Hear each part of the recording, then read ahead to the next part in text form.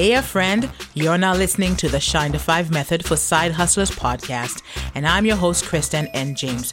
But since you're here, that means that we're peeps, so you can call me CJ. The Shine to 5 Method is a hub to help women-identified professionals who have a side hustle go from having a boss to being a boss. So listen for tips, guest expert advice, and my personal stories that will inspire and motivate you to take consistent action and shine in your own business so you can break free of your employee mindset. Girl, before you know it, you'll be well on your way out of your 9-to-5 for good, but only if that's what you want. On that note, let's get into this week's episode.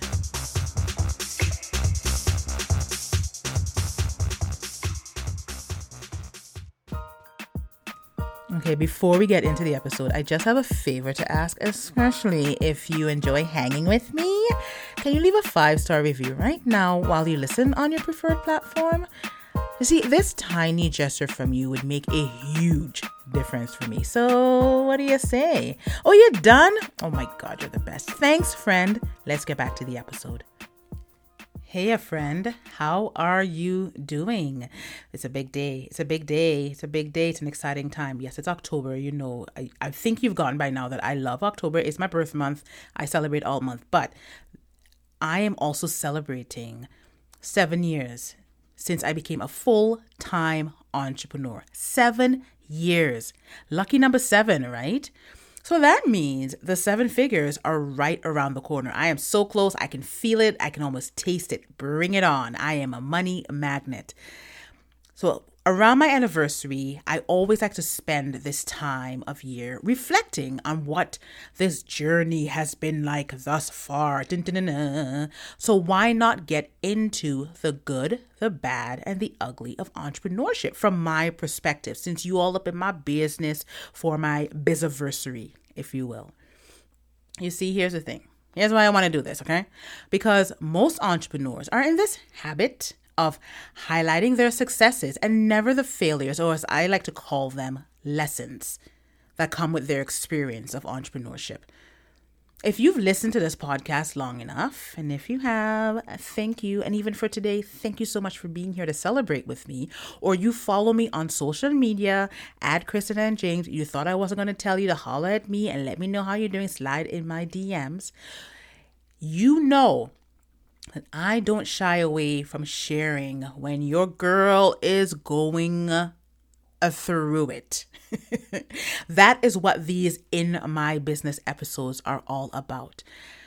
I think it's really important as a part of the journey to share the other sides, the ugly parts of it.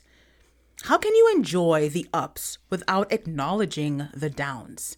They're temporary anyway, so I've learned to take the downs with the ups. It's like the day being really overcast and then the sun comes out and you think, yes, finally, it's sunny and bright and warm and glorious outside. Would you appreciate the sun as much if it was always sunny? Because we tend to lose sight of how glorious it feels if it's just always there, right? But as soon as it's not, you're like, dude, what is happening? I bet you didn't know that as a philosopher, eh? It's my side hustle. Did you know that? I am kidding, of course, but you get what I'm saying. There's the good. Being able to feel free to actually define your freedom, be in control of your time, and to define what success looks and feels like to you, to be able to charge what you're worth and reap the rewards and make those 6 and 7 figures. Get the recognition and the admiration that you absolutely deserve. And there's also the bad. The programs that flop. The clients that ghost you, the leads that just don't pan out, your bank account dwindling. Sis, woo, girl, this entrepreneurship be putting us through it, right? And then there are the ugly parts, like the toll it can take on your mental health if you are not careful. And thank goodness, at least in my case, those are few and far between. So I have tried and failed. I've learned a lot over the last 7 years. And I want to highlight some things, mistakes and lessons. Top 3 things that most, if not all, entrepreneurs lie about. Yeah, I said lie. Don't come for me. I didn't send for you, okay? If you want to say embellish, you can say embellish. But I just know that many are just not showing up authentically because of a facade that they're trying to maintain. I try to show up as raw and real as possible because I think that it is completely lacking in some aspects of the online space, especially as a coach. And it's like, Ray, look at what I can do for you. And here I am, blah, blah, blah. I'll be struggling, so I want you to know that, okay? So there are also times that my smile is fake and I don't want to show up. But that part of the experience has become easier because I understand now that entrepreneurship is not this blissful walk in the park, and social media is really trying to glorify everyone to be an entrepreneur. Please stop. Please stop. Okay. Before I get derailed, let me stay on track here.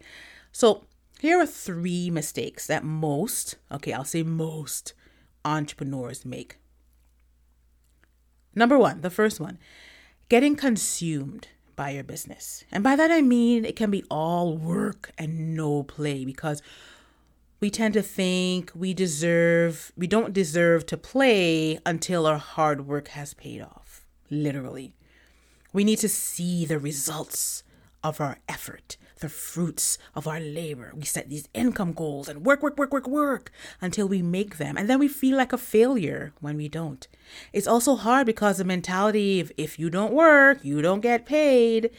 If this is your only grind, this is why we need multiple streams of income, right? And we need to be creative with how we generate income. Anyway, I digress. But honestly, the balance between working and prioritizing your self-care will take you so much further. And again, when will we know how to stop and have fun if we're constantly in go mode? We're completely consumed by our businesses. Why am I doing all of this if I can't enjoy myself and I can't take care of myself? Isn't that the whole point of becoming an entrepreneur? To be free, to be able to dictate every aspect, every nook and cranny of your life? Just think about it. That's the first mistake, getting completely consumed by your business, making it all about your business. When I focus on the 12 areas of life with my clients, 12 areas. Business is actually area 12. It comes after everything else, and self-care is first. And I set it up like that on purpose. Just think about it. Now, number 2, I was guilty of this. I'm not even going to lie. You know, we are friends. We are peeps. I'm not going to lie to you. I'm not going to do that to you. Come on now. I can't build this relationship on lies. What is that about? So number 2 is not asking for help. Our business is our baby. So no one else knows it as intimately, right? It's your baby. It's your thing. It's your idea. It's your passion that you turn into profit. But I quickly learned that it takes a village. And I always say that. I literally always say that it takes a village. And I always shout out my village in these episodes. And the journey it can seem so much longer and more stressful when you're trying to do it all alone, and you don't need to. Thank goodness I caught on quickly to that, because, girl, that ain't cute. That is not the biz. That part of business is not the business, okay? And number 3, not celebrating the wins. Celebrate those small wins. They add up. We get caught up in accomplishing the next thing and the next thing and the next thing and the next thing and so on, without taking a moment to pause, reflect, and even trust the process. How often do you stop and look at where you were a year ago to where you are now and say to yourself, I did that, right? Not often enough, I bet. Let's change that, okay? Let us change that. Please celebrate those wins. They add up. It doesn't matter how big or small or how daunting the task is or the goal is or the milestone is. Celebrate it, please. And I also those were 3 mistakes. I also wanted to share some lessons that entrepreneurship has taught me. Now, These are only, I think I'm going to share with you 3. I'll share 3 with you today, but be sure to go check out the episode from 2 years ago in October 2021 titled 43 Lessons I've Learned Since Becoming an Entrepreneur. That was my birthday episode. I'm always going to do it up in October, okay? So just go through every October since the podcast is launched and enjoy those episodes. I'm always celebrating something in October. I will always celebrate my birthday and my businessversary in October. So check out that episode from 2 years ago. I think these are, they're 43 and so many more. There's like a quadrillion lessons. But I think these are fitting for side hustlers or anyone else in general who is just starting out or just getting used to going through the trenches. They're more observations that can be adapted as lessons, if you know what I mean. Okay, let's just get into it. The first one. Someone's no is more about them than it is about you. Don't take it so personally when someone says no. They may just not be ready for you or what you offer, or maybe they don't see how much their life would improve if they invested in themselves by investing in you. Remember, you're running a business. So don't take someone's no personally. This is business. I mean, unless they make it personal, and that's a whole other story for another day. And we're not going to get into that today. Just know that someone's no is more about them. Usually it's all about them and has nothing to do with you. A few of my clients took a while before they hired me. From that first conversation to when they said yes, it could take a year, it could take 2. It happens, and those are the ones that tend to stick around longer. So maybe it's just a not right now.